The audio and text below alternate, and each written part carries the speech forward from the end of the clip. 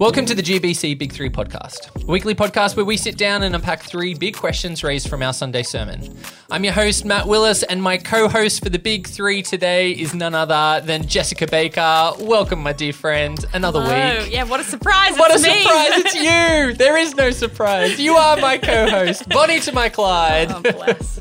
What's coming up, my friend? What's going on? I'm just milking every last second of independence and quietness there is before a child arrives. Yeah. So, lots of date nights are happening. Lovely. Lots of sitting on the lounge. Lots of exceptional. not moving. A lot of cleaning, which I don't is unnecessary. Wow. Yeah. The pantry's been reorganised spectacularly. Yeah, there's Tupperware But what a involved. dream that is. Don't Yeah. you just feel like you're really succeeding at being an adult when Yeah. you've got a clean cupboard? Yeah, delightful. I've got Yeah. a snack box. I've got a healthy snack box and then an unhealthy snack box that's triple the size of the healthy snack box. It's good to be realistic. Yeah, let's not play around. Let's just I'm own not it going to for eat what that it many is. muesli bars and protein balls. Really. My chia yeah, seeds. Yeah. And But the triple butter popcorn in the unhealthy box, that's what I'm here Yes. for. Yeah. yeah. For those movie nights before a child glorious. arrives. That's a good time. Oh, Yeah. what a joy. He's just thinking of popcorn I now. am. I'm just I'm hungry and I'm envious of that time that you're having now. Yeah. I'm not envious Of what's for what to come. is to come. But No. we won't talk about that. No, look, No. I'm very aware of what's involved probably in the first more than couple of most weeks. as a midwife. Yeah, I sit with a lot of crying mums and pat them on the shoulder and tell them they're doing a good job. So I'm ready. I'm prepping my husband Yeah. of I'm not going to look cute. Yeah. I'm going to be an emotional wreck, and let's just dive in. But I think we can agree that Jacob, is just going to do swimmingly as the he supportive better. husband. He better. Most of his attention will be taken up with the terrorist dog. Yeah, Yeah. that's been a time for you as well. Yeah. So Huxley, yeah.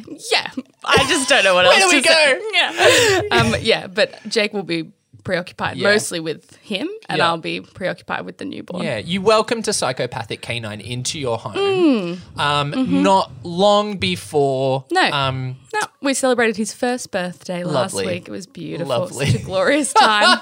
I just looked back and regretted all the choices I'd made. But here we are. He's a little cutie. Yeah, Sometimes. great on the gram. Yeah. Less so in reality. It's that whole Instagram versus reality. He looks Yeah. great on a post. Yeah. But But we don't like it. well, we'll pray for you. If anyone wants a dog, there's one for sale. Just letting you know, you can't do that with the child. Just give it up. It's really taught us Facebook buy, You swap, could- sell. Yeah. We read every book under the sun. We watched every YouTube video on how to have a beautiful dog. And it didn't work. I have read 0 things for child rearing because I'm like, who cares? It doesn't mean anything. There is Yeah. a debate about nature versus nurture. Yeah. So, maybe it was just in Huxley. I think so. I hope you so. have not done anything. I can't have 2 biting children in the house. So I really hope. There may be a time that you do, though. And I know how to handle it. Or at least endure it. Yeah. Yes, correct. Oh, bless. What a vibe. What a time. What a vibe. But, we can just put that to the side for the next 40 minutes and just talk about more exciting things. Well, for those of you who missed it, our senior pastor, Mark Reeder, preached during our services this past weekend, continuing in our series, Discerning the Invitation of God Together. Mark spoke from the book of Acts and the story of the early church discerning God's call to include the Gentiles. And you can listen to that message again through our regular GBC sermon podcast. And so today, in the Big 3, we're going to keep the conversation going from Mark's message. In a moment, we're going to be joined by Mark, and Jess and I will be putting the Big 3 questions to him as we dive deeper into the invitation from this week's sermon. But as always, Jess, before we get Mark in the room, I'm keen to hear your thoughts coming out of the message on Sunday. It was the wrap-up of the series. It was the 4th and final installment of the saga that has been discernment. I hope it's not a saga. I hope it's actually a wonderful tale and journey, but you get where I'm going. Yeah. I thought it was interesting, to see how they navigated the bombshell that was bringing in the Gentiles. Yeah. I think all the Gentiles in the room can agree they're pretty happy with the no circumcision rule. Can confirm. Can confirm that would have been And that really I can eat upsetting. bacon. Yeah, you can Delight. eat bacon. delightful. But just seeing how they kind of navigated that, all their preconceived notions of this is how we were raised and this is how it should be done if you're following the Lord, and then what actually is necessary and what God's actually calling people to do. So I thought that was really cool. What a wild experience, though. And like we've obviously talked a few times during this series as a church about, you know, our plans of how this discernment process is hopefully going to shape a plan for us as a church moving forward. And that I know Mark has said a number of times, like, we're not anticipating that God's going to call us on a full 180, you know, turnaround and go into completely different secretly hope so, just to see how Mark handles it. Gosh. I think he's just grooming us a little bit, like, it's going to be the same, okay? Like, anyone who hears anything different, the Gentiles are coming. They're wrong. But like, you're right. Like, it would have just been it was such a drastic turnaround for them. Yeah. Like, God sometimes just flips the tables on us, and you know, I guess we do need to be prepared for that, but encouraged that there is scripture that kind of helps us figure out and helps us kind of reflect on, well, this has happened before and this is how the church dealt with it. Yeah. We can be informed and encouraged by that. Yeah. But yeah, what a wild time. Yeah, great stuff. Well, I think it's time for us to start looking at the 3 big questions submitted through Slido this week. We were, I dare say, inundated with questions on Slido this Delightful. week. It was a time. But these are the big 3 that made the cut. So Very good. Jess, tell us what they are. Question 1, the prohibitions given in Acts were contextual. Are there prohibitions we should have for faith in our modern Western context? Heavy. Prohibitions is such like a full-on word, doesn't it? Should we be lining up the adult men to get circumcised? No, I hope not. I don't know. Question 2, if we are called into a role of authority, how do we discern what is Jesus and what is community influence? Yeah, I wouldn't mind an answer to that Yeah, question. for sure, definitely. And question 3, has GBC had any experiences that we should be reflecting theologically on? Yeah, right on. Let's look back. Yeah, let's Back to the beginning. that will never happen again. That was special. That was special. Thank you so much for that. Well, welcome. Before we break out into song, let's get the man And would himself. most of our readers, our listeners, know that song?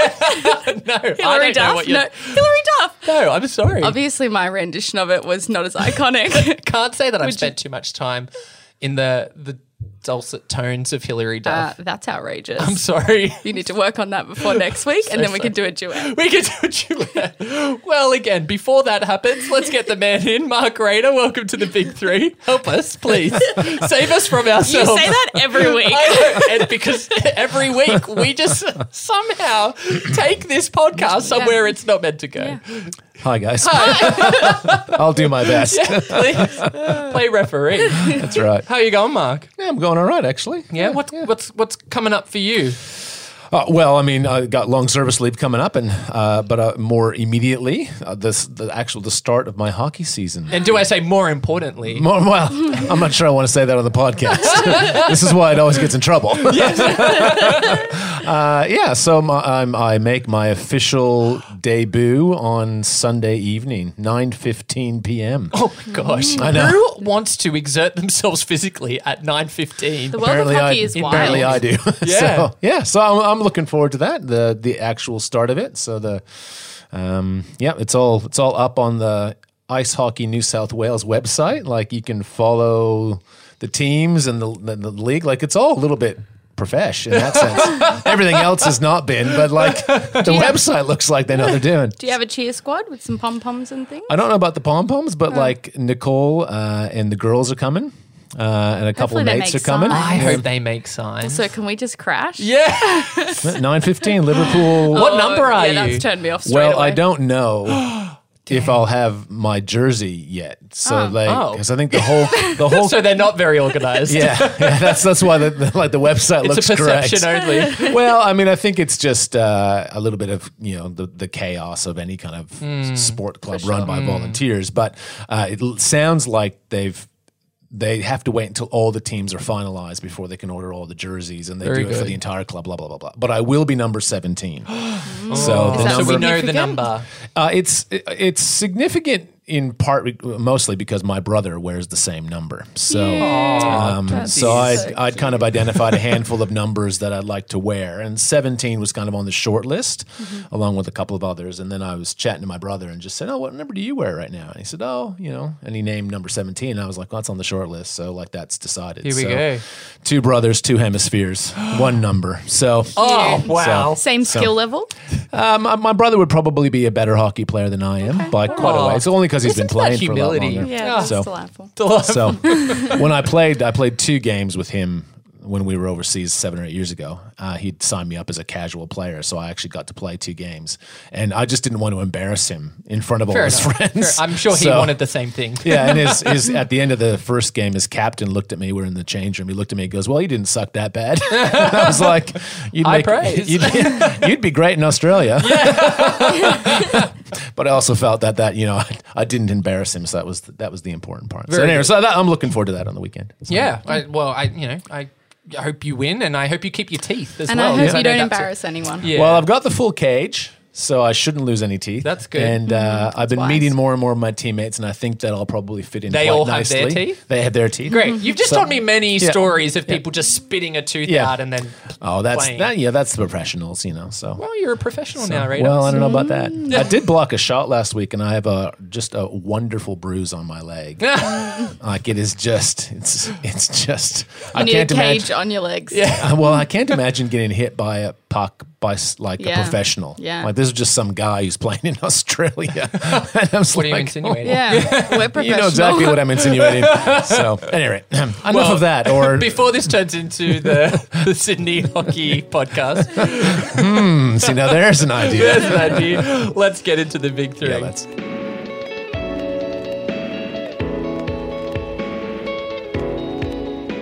So this question is for all the haggis eating fans out there in the community.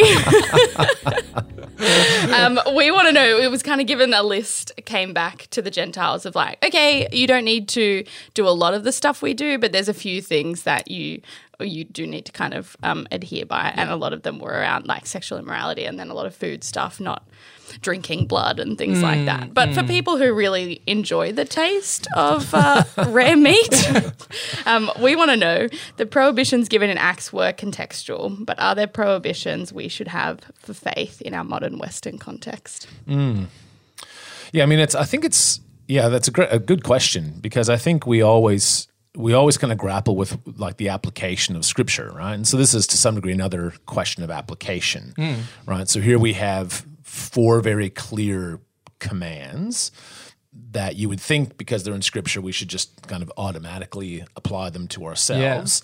And more or less, I think that's not a bad way forward, right? When you find commands in Scripture, it's always good to kind of start with we should probably try to obey that. Yeah. Sometimes, of course, it's the principle underneath it that's more significant. And I think this is one of those sorts of circumstances, because those prohibitions are, as you said, they're contextual. So even the situation that they're writing to address is not quite like anything that we would experience, right?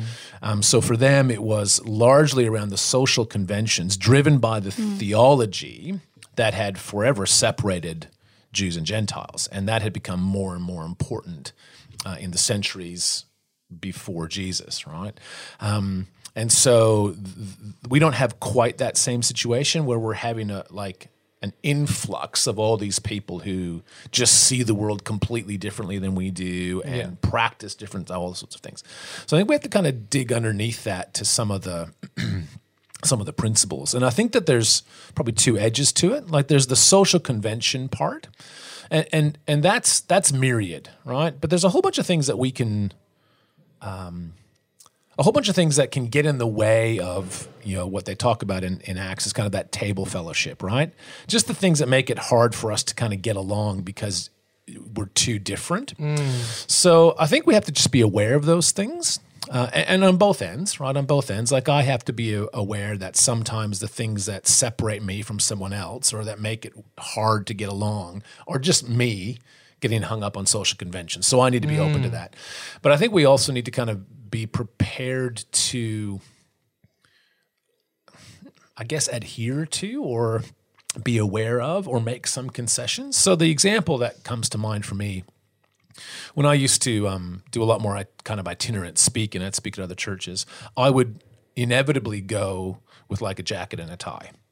And the reason was that it was so much easier to take the tie off and become less formal than it was to become more formal. And often I didn't know the culture of the churches that I was speaking at, and I didn't want to come in looking casual if the congregation's culture was more formal. Because then when I get up to speak, the first thing they would see is how casual I was dressed. And that Who's this skater boy? I'm not listening to him. Skater boy. Pretty sure that was never actually on the cards. That wasn't the look you were going It for. wasn't The source of Avril Lavigne's inspiration. Well, she's Canadian, so. Zing. But is it the real Avril Lavigne anymore? Sorry. We digress. Yeah. We do digress, and that was a deliberate decision on my behalf to just try to make sure that I didn't get in the way with something as frivolous as my clothing. Yeah. So that if I was the only one with the suit and the jacket and the tie, I'd take the jacket off, take the tie off, again, just so that people were like, okay, we're good. And I think there's lots of those sorts of things that individual congregations would kind of have. And while we need to be aware of them, I think that's kind of social convention piece. But I think the heart of the question that's been asked is more about the theological stuff, right? Because I think that we would say, yeah, fine, it's all well and good to, wear a tie if everyone wears a tie or to, whatever the case might be. But those prohibitions are probably more theologically driven. So as I mentioned on Sunday, Ben Witherington, who's a New Testament scholar, and like many New Testament scholars, does a lot of work on the context. He reckons that all 4 of those prohibitions are wrapped around idolatrous pagan practices.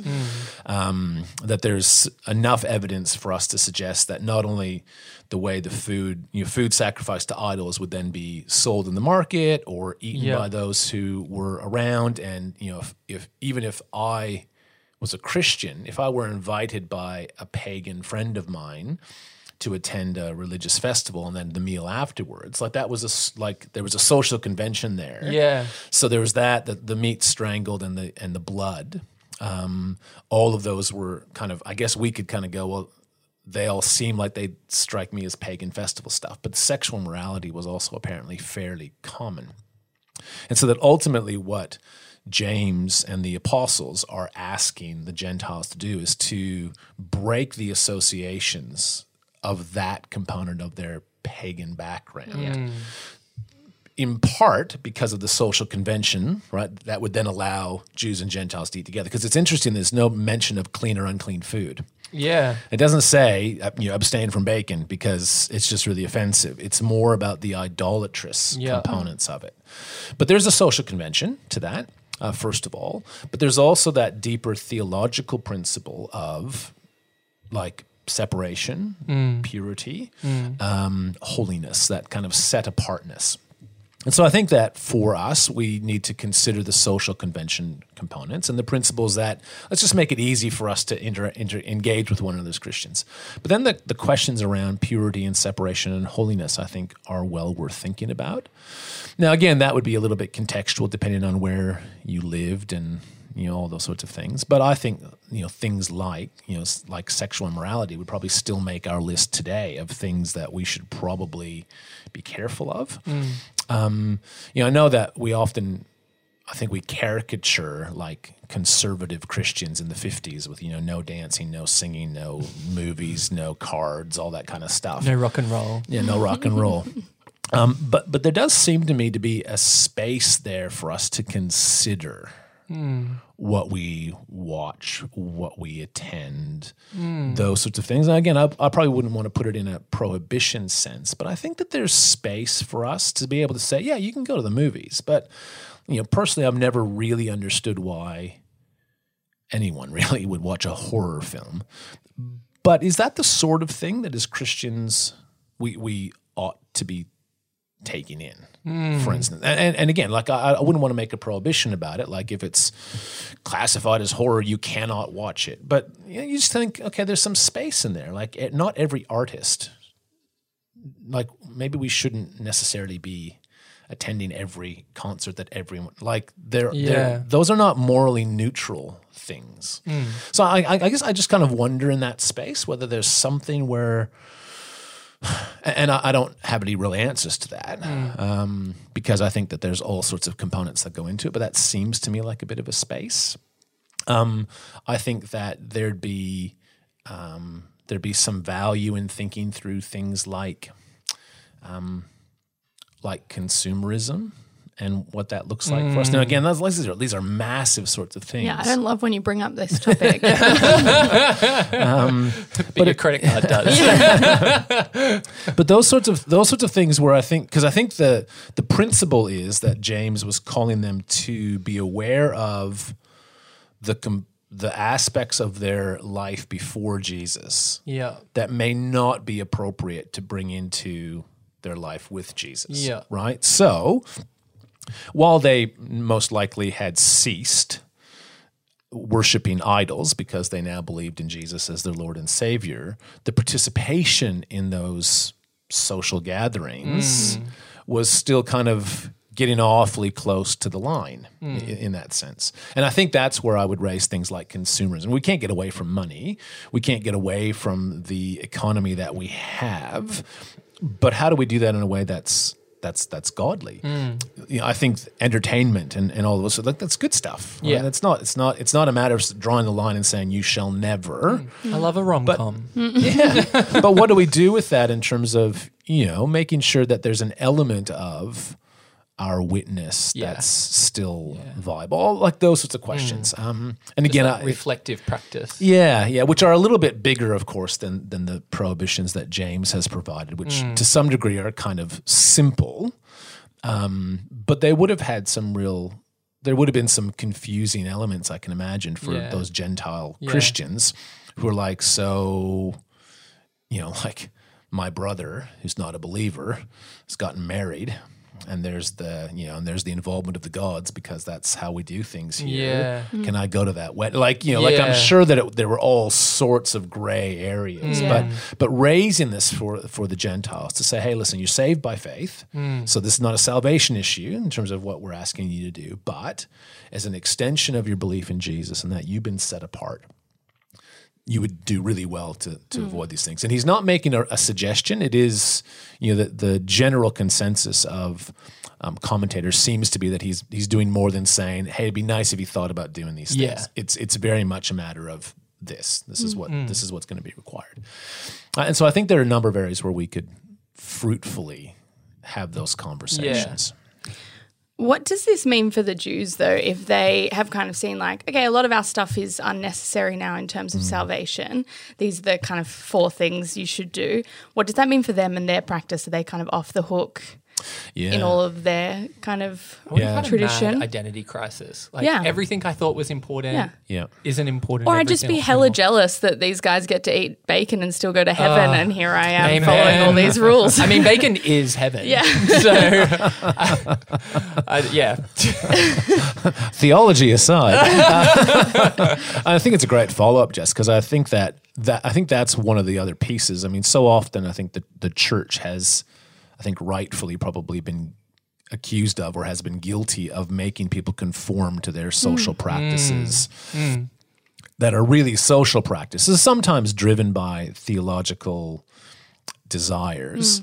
So the caricature of, we don't smoke, we don't drink, we don't gamble, we don't dance. Like, we that don't was dance. that was Dance on driven. the reg. But it was driven by kind of a theological concern. But what ends up becoming the barrier for people is the social convention, how that gets played out.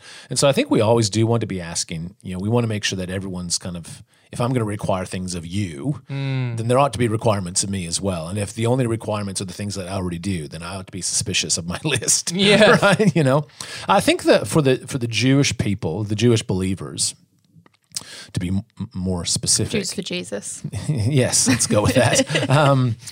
I think that they would have been going through, to Matt's point, I think a really serious rethinking of just about everything. Yeah. Like you read through the Gospels and there are places where Jesus had already indicated that the clean, unclean food distinctions, We're on their way out. well, they were important, but they were important, again, it seems like it seems like the Pharisees in particular had ended up making the social conventions the important part Yeah. rather than the theological kind of foundations, right? So I think Jesus would affirm the theological foundations of being separate, right? And so the food regulations were, in the book of Leviticus, were wrapped around the discernment process, right? And the people of Israel were called to discern between what was clean and unclean. So there's a sense that even what you eat is part of what it means to be in relationship with God. Yeah. And so they were to be discerning, they were to be aware, they were to be able to kind of employ discernment in any situation they found themselves in. I think that sense of separateness and care and all-inclusiveness of our discipleship, I think that's the important part. So I don't think Jesus would have said to them, just eat whatever you want. No. Like that wasn't, because that's a social convention piece. But what he was pointing out was the theological component of it, which is the thing that makes you unclean is stuff that comes out of your heart, not stuff that goes into your stomach. Like the idea that by eating bacon, you've somehow become unclean in your heart. It's like that's apart from what the law was meant to kind of really get at. But I think at the same point, like the early church would have been going through massive changes and that would have been sped forward by the Gentile inclusion of kind of going, oh, all right. So now when we start to think about it, we start to really reflect upon Jesus's teaching. Oh, maybe there are some things that we don't need to be engaged in, So the first Christian couple to have a child, a male child, if they were both Jews, at 8 days, that child would have been circumcised. Now we're saying that circumcision isn't necessary. Now, if they had done that, I think everyone would have gone, that's fine. Like, no problems there. But if they had chosen not to. And it's confusing because a lot of these commands and things were very clearly given from God, like written on some stone tablets or so it wasn't like they just come up with these things by themselves. No, exactly. Yeah. So I think that all that, even Jesus' teaching around the Sabbath and what that looked like, they continued to observe the Sabbath, although they began to observe Sunday, the resurrection day, rather than the Sabbath on Saturday. But they were trying to figure out what does this look like, and once you include others who don't have the same background, it becomes pretty massive. Poor guys. So I think that there would have been plenty of stuff for them to be working through themselves. Yeah. Just trying to figure out which bits of social convention made it impossible for Gentiles to join them. Yeah. Which things ought they to continue to work out. And, like even Paul it's not mixed messaging, but like, he's like, to the Jews, I become like a Jew, to the Gentiles, I'm a Gentile, like, so that people can be saved. And so they're like Titus, who's a Greek, he did not have circumcised, but Timothy, who was Jewish, well, half Jewish, he had him circumcised. And the rationale is kind of given, in terms of their ability to witness and what that meant. So even Paul, you can just see in his practice, he's like not making it up as he goes along, but like making it up as he goes along. Just trying to figure it out. Yeah, kind of confirming to people that no, circumcision is not the thing. Yeah.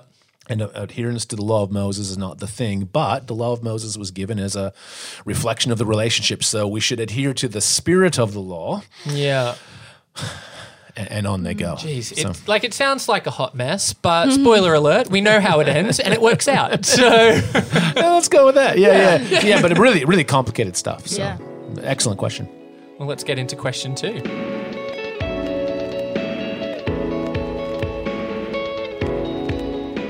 So, Mark, you kind of, obviously we've been talking about the discernment process and obviously discerning together throughout this whole series, but your message on Sunday kind of focused in for a moment around, those in positions of authority, and we talked about the weird cultural context that Australia has with its leaders. But obviously, like, authority doesn't just apply to the senior pastor or the church leadership team. Like, we can all find ourselves in different leadership positions, different positions of authority. So if we are called into a role of authority, how do we discern what is Jesus and what is community influence? Yeah. I mean, how do you differentiate the noise, I guess? Yeah. And what you're hearing. Yep.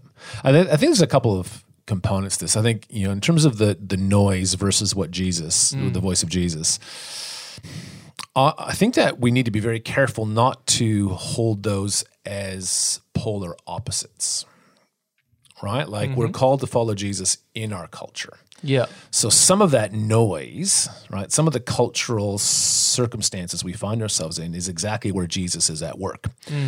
So we need to pay attention to the cultural moment that we find ourselves in. What opportunities are there for the gospel? What obstacles are there to the gospel? And those will change in various circumstances and situations. So I think we have to hold them together. Yeah.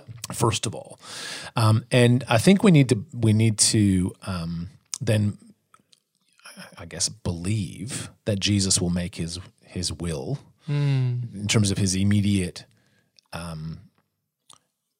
I guess, specific will for us really clear. Like I think there's to some degree, if Jesus never told us anything more, we would have enough to go on, right? We'd have enough principles in general to kind of go, you know what, this is what we're called to in any circumstance. Yeah. If we're loving people, if we are caring for those who are marginalized or oppressed, if we're looking out for those on the outer, pretty sure Jesus is going to go, that's good stuff. Yeah, yeah. You know what I'm saying? Like, we're not going to be out of his will. But in terms of those specific, like, do this very specific thing, start this very specific ministry, go in this very specific direction, I think we do have to trust that Jesus's voice, and I guess, and this is the theology behind it, that his ability to speak is infinitely greater than our ability to hear. Right?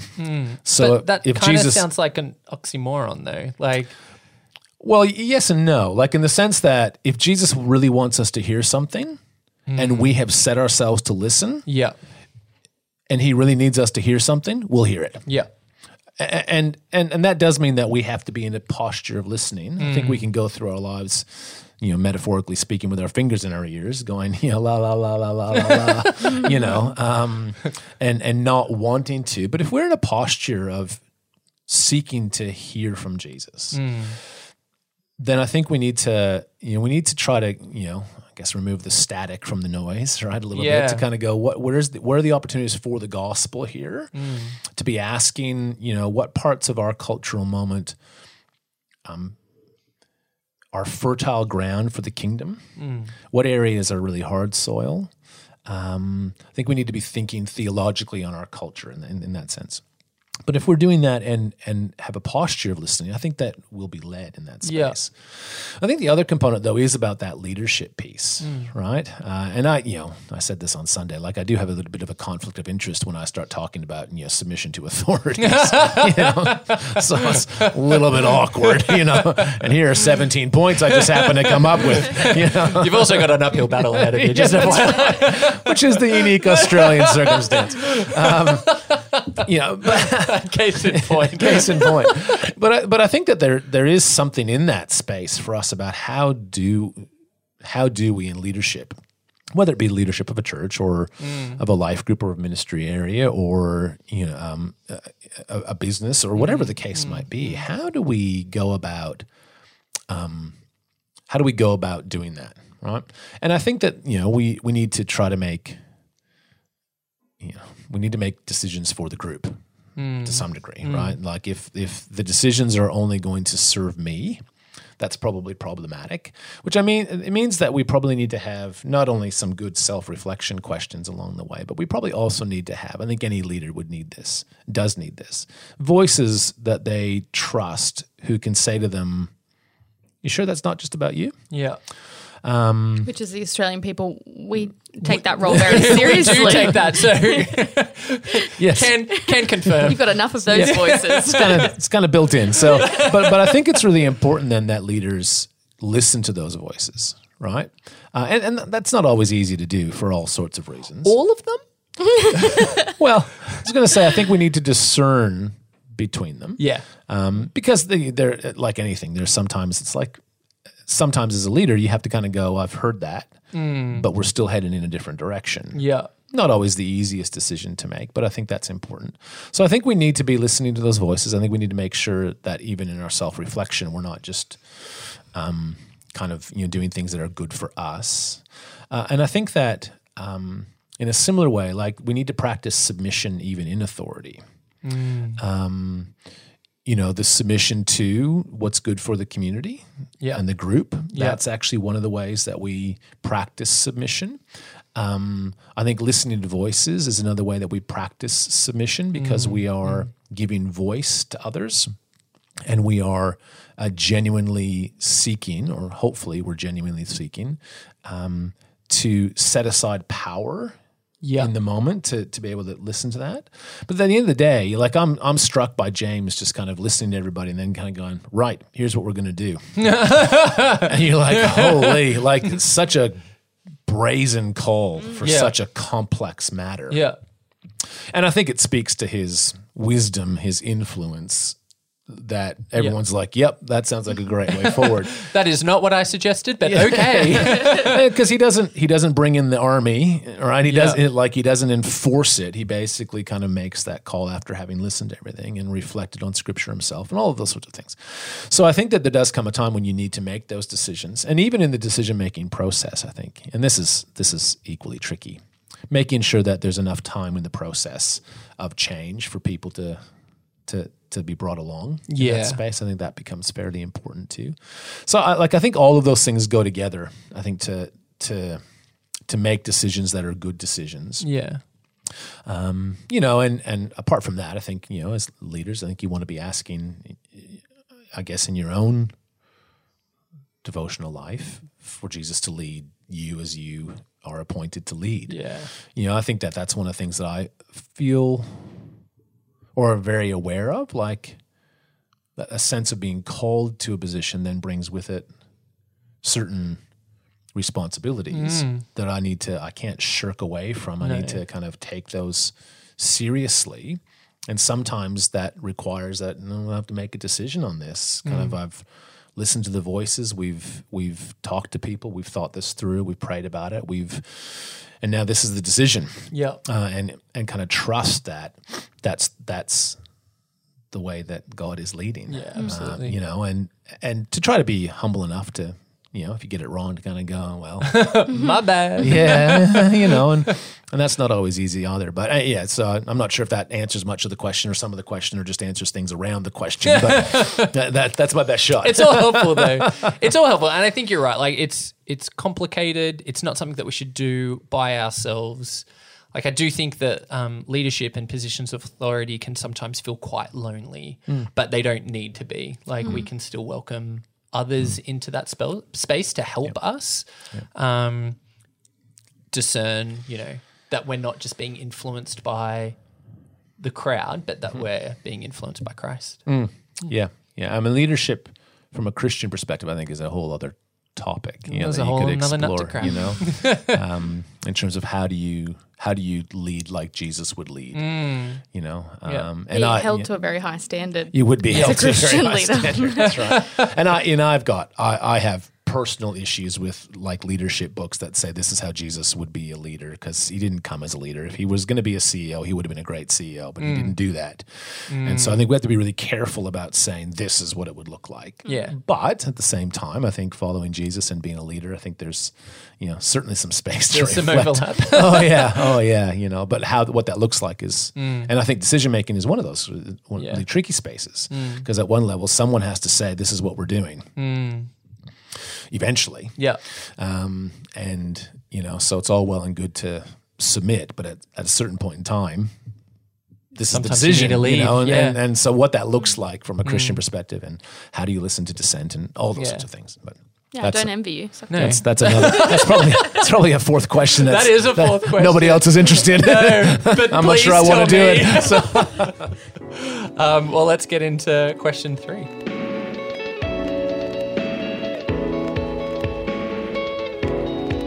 So, Mark, each week through this sermon series, as you've kind of wrapped up, you've talked about the importance of reflecting on where God has worked in the past and how we've seen him kind of play out. And a lot of the stories that we've looked at have people in them who are kind of reflecting on how God's worked for them.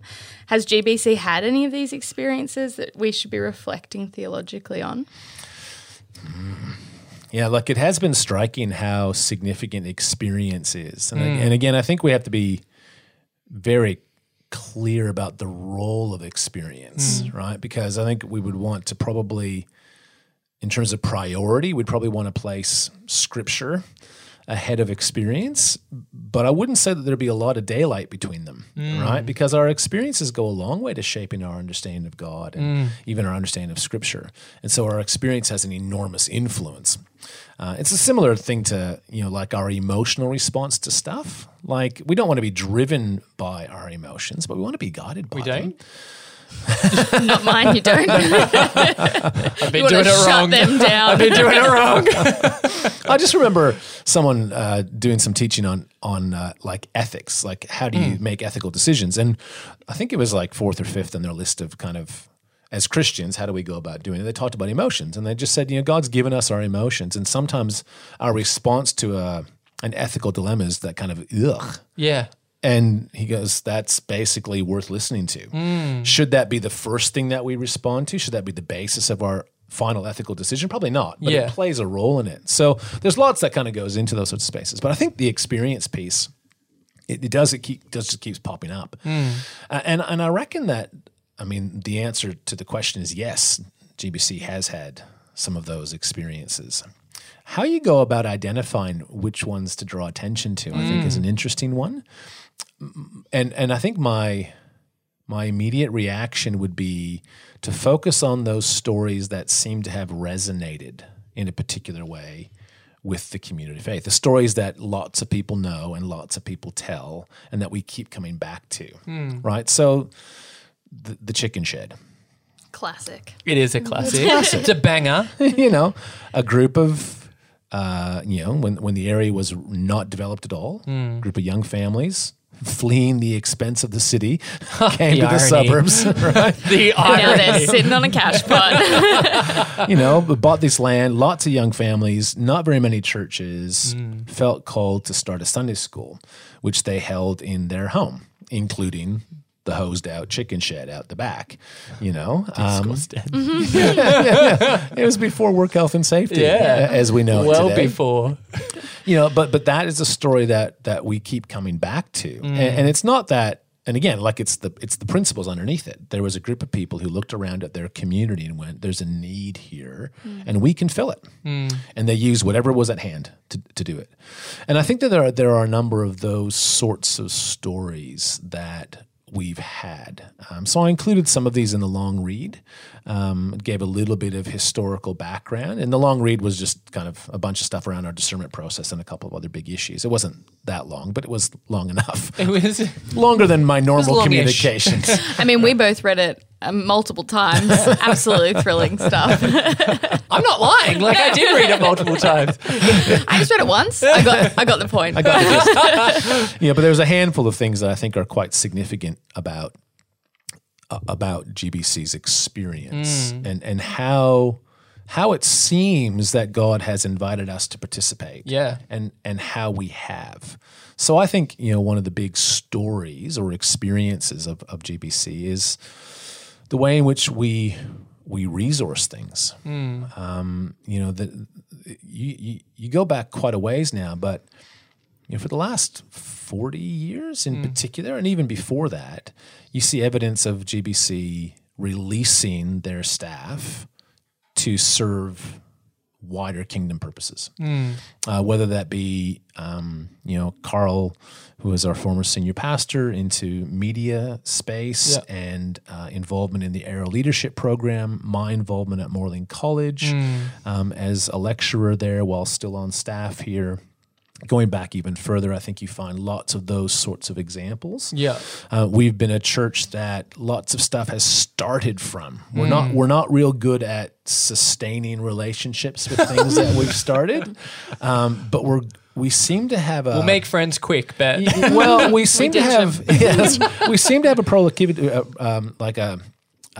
we seem to have some sort of attraction to startups. Yeah. Not quite the language I think we would have used for lots of our history because it's a relatively new term, but like things like Christian surfers that started here. You know, we don't have a great deal to do with Christian surfers, or we still continue to support them.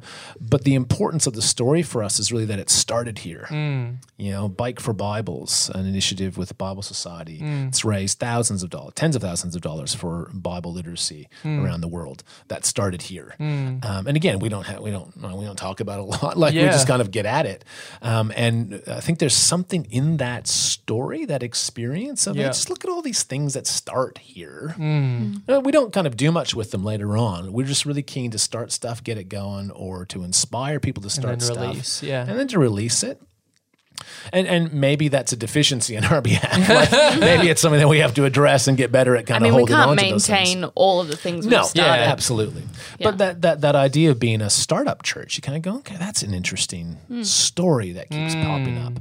I think our resourcing, and particularly the real can-do attitude, I think you find this lots in Australian cultures, but you know, just that whole, what do we have at hand? Oh, a bunch of us like to ride bikes. We could raise money for Bibles. Poof, off you go. We really like to surf, and we're really passionate about following Jesus. And heaps of people who surf aren't into Jesus. We should, poof, off you go. And our willingness, you know, in terms of mission support, the millions of dollars that we've raised over the last decade alone for overseas missions. It's just like we've got capacity and resource that seems to be part of our story that I think we need to reflect on a little bit. I think that those strike me as being key moments. The decision to build what's no longer our new auditorium, it's not new, but to build the second auditorium. In the midst of the global financial crisis, because we really felt that God was leading us. So there was a sense of being willing to follow, even though it didn't seem to make a lot of logical sense. The way in which the 3 sites that have become our parking lot all became available just as we were looking. Those sorts of stories of God's provision when we've stepped out in faith, I think are really significant. You know, like every year in May Mission Month, our target looks ludicrous to me. $187,000 or whatever it is going to be this year, something in that vicinity. You just kind of, that's just a ridiculous amount of money. And yet there's the provision of God every year. And you just think, so what is that all about? Well, that's one of those ongoing stories. And so I think that those are well worth reflecting on. And, you know, Matt, you said earlier, you know, God may call us to a 180-degree turnaround and we head in a completely different direction, and it marks kind of very much a second chapter, of this is completely different. But I suspect that, and this is not just because of my own aversion to change, but I said not wholly. But you see it in Scripture where God is persistent with his plans. And even when things are new, there's still a continuity, right? So the whole issue of the inclusion of the Gentiles, the problem was that God hadn't started something new. He said, this is the continuity of what I've already been doing. And so you need to deal with the mess. It would have been easier if he just kind of said, okay, the old is done. This is brand new. Starting at square one, we're including the Gentiles. You got to sort yourselves out. But no, it was a sense of, the Jewish people are now being brought in together along with the Gentiles, and there's continuity. So you figure out how the law of Moses interacts with Gentiles now, And so there's such... That sounds like a you problem, guys. And so I think that continuity is worth reflecting on. I think that as a community of faith, those are some of the experiences that I think are worth reflecting on over time, to consider where God may be inviting us. We've tried to have, I think, a good eye on our community. We've tried to fill needs when we've seen them. We've been flexible with how we've done that. It hasn't always remained the same. There's some stuff that was wildly successful in the past that we no longer do. Because the time had changed. And so we don't actually have a lot of programs that we've been running for 70 years or 50 years or 40 or 30 years. There's a flexibility that we've had. And, making those decisions hasn't been easy, all of that kind of stuff. But there's a willingness to try different things, startups. Like, I think that's well worth reflecting and praying on. So those would be that's where I would start. And then I think it's worth asking people, who've been around the place for a while, and even people who are relatively new, like, what are the stories you hear, or why did you show up? Or, what are the things that stand out about this community of faith?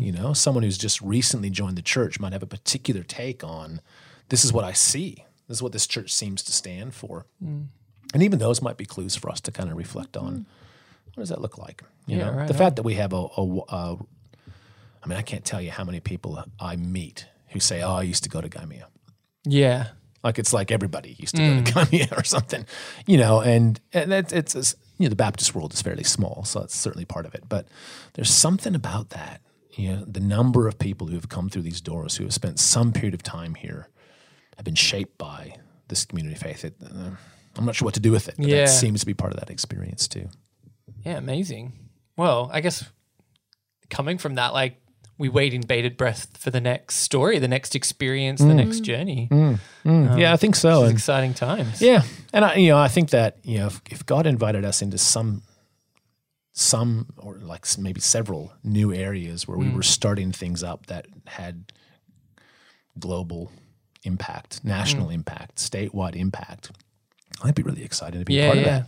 If we raised up a whole new generation of leaders who led churches around the state and country, I'd want to be a part of that. If we, whatever those circumstances might be, I'd like to be a part of what God invites us to. And if it looks kind of like what it's been in the past, that's plenty exciting. Yeah. If it's something completely new, that'll be exciting too. But I think if it looks like it's looked like in the past, I'm on board. I don't think there's any. I'm here for it. Yeah, I don't think there's any reason why you kind of go, we've already done that. I think that the part of our story is pretty exciting if it were to continue.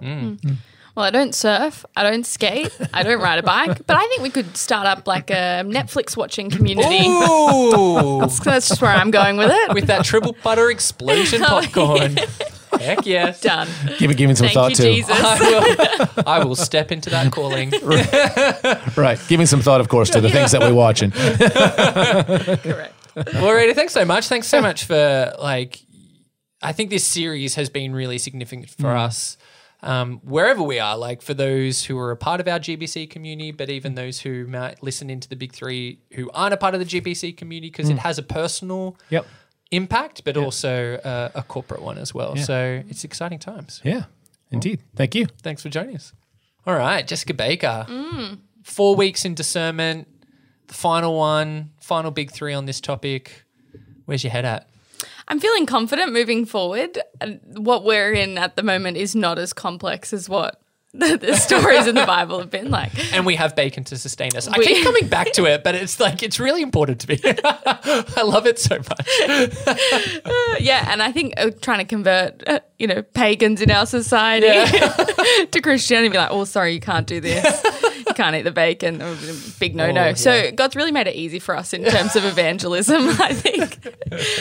I really love kind of delving into that whole bombshell that would have been for the Jewish people of okay, how on earth do we navigate this, and seeing how they relied on God, but delve into the scriptures and took public opinion and all that kind of stuff. It just seemed really cool. Yeah, awesome. I don't envy them. No, sir. No.